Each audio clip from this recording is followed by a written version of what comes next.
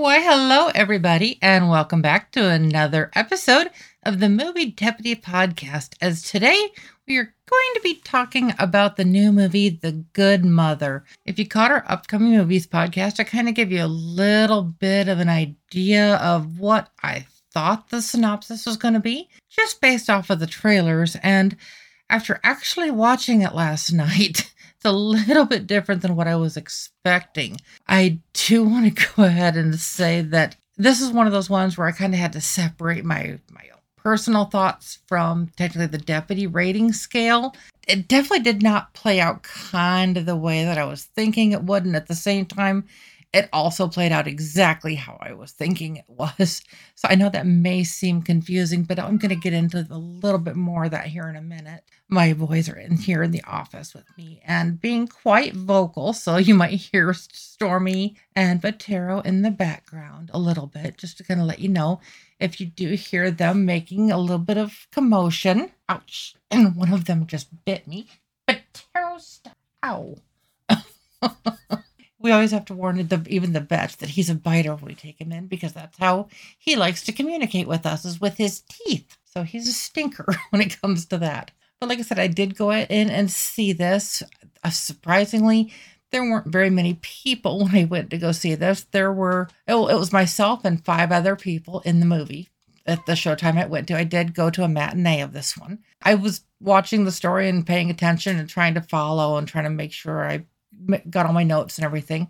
So I actually didn't notice until kind of the credits started rolling that I was the only person left in there. Everybody else that had been in there got up and literally left because I was the only person in there when the movie was done. So I was just like, okay, not quite what I was expecting, but I didn't think it was like maybe that bad. It was kind of predictable. There was a few like little things kind of going on, and like I said, I'm going to get into a little bit of the synopsis on that. I do want to go ahead and let you know, though, I did give The Good Mother a guilty rating. There is definite subjects and just kind of the way it deals with them that, yeah, definitely has a guilty rating. Also, the score. Now, like I said, this is one of those ones where I had to separate my personal thoughts from my professional thoughts on this. Personally, I probably would have given this an even 3, maybe even 2.75.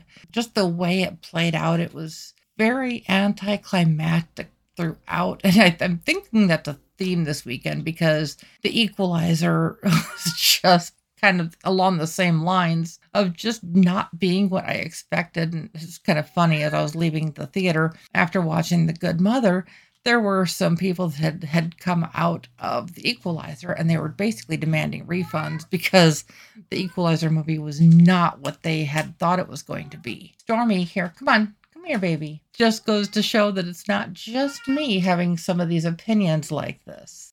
I mean, sometimes I think mine may be just kind of in a small portion of the crowd, but after seeing and hearing about some of the way that The Equalizer has kind of the stuff that's been going on with that, I didn't feel quite so bad about it being as harsh on it as I was. So that did, in a way, almost make me feel a little bit better because I didn't feel like I was actually being as harsh as I thought I was.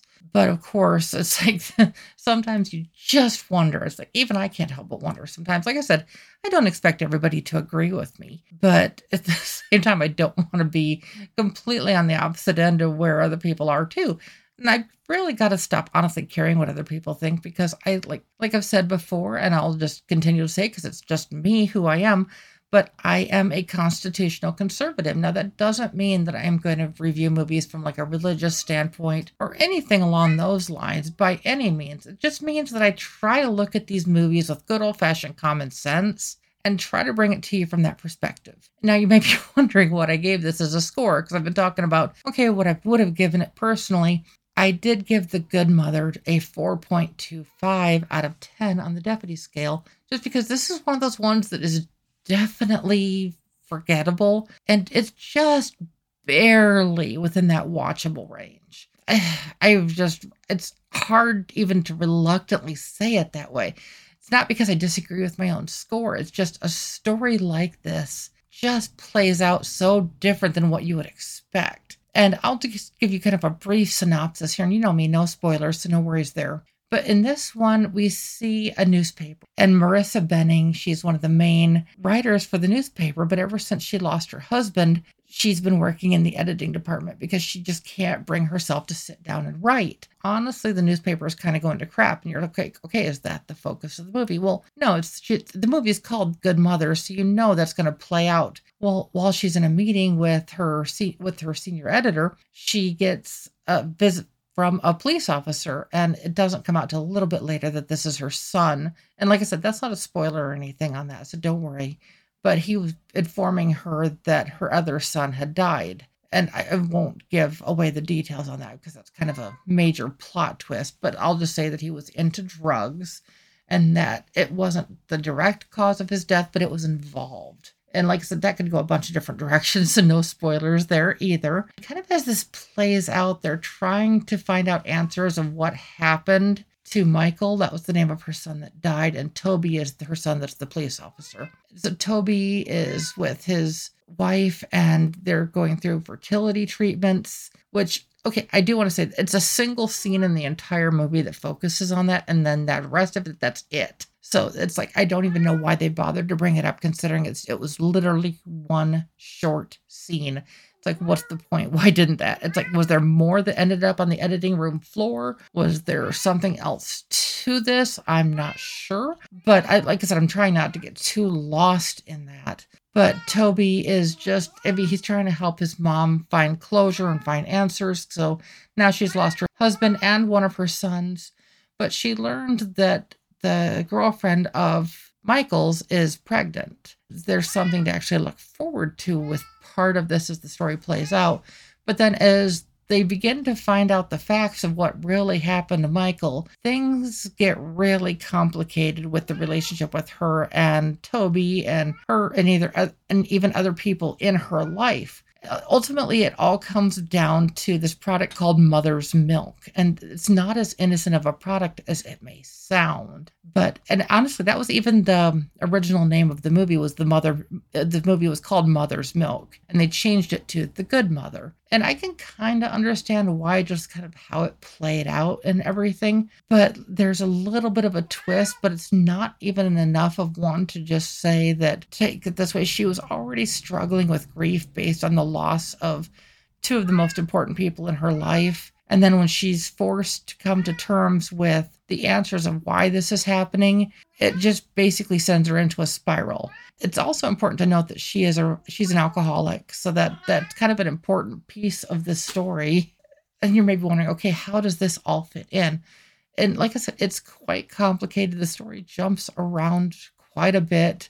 And unless you're really paying attention to the close details, you're going to kind of get lost in the shuffle. So this movie is definitely not going to be for everybody. It's a difficult watch to really follow along and pay attention. It really felt almost cheap because the characters weren't necessarily in character. It was like they were in and out. It was like watching a bad audition, except it was a movie. It was the length of a movie.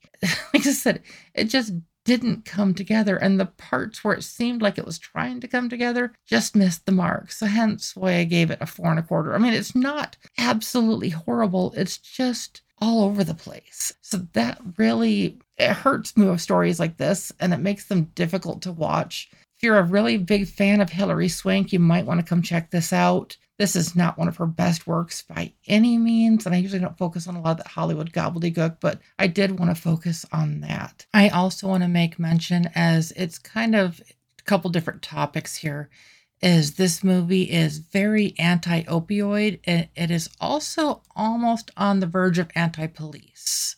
Ultimately, is this going to be one that you're going to want to see? I know there's a lot of hype about this one. A lot of people are really excited to go see this one. And honestly, I was maybe even one of them, because I was hoping of all the movies coming out this weekend that this was going to have the most potential to maybe be something. Maybe even that like I said, I would have rated it my personal score, and how low I would have gone on that was just because I personally had set my expectations a little bit higher. And just where I ended up, it was just, like I said, it just fell short. So ultimately, I hope this helps. If not, it's just what it is. I just hope you have a great day. And just remember, to like, subscribe, and share if you agreed with anything I had to say today. And if you didn't, I hope you at least had fun. Bye-bye.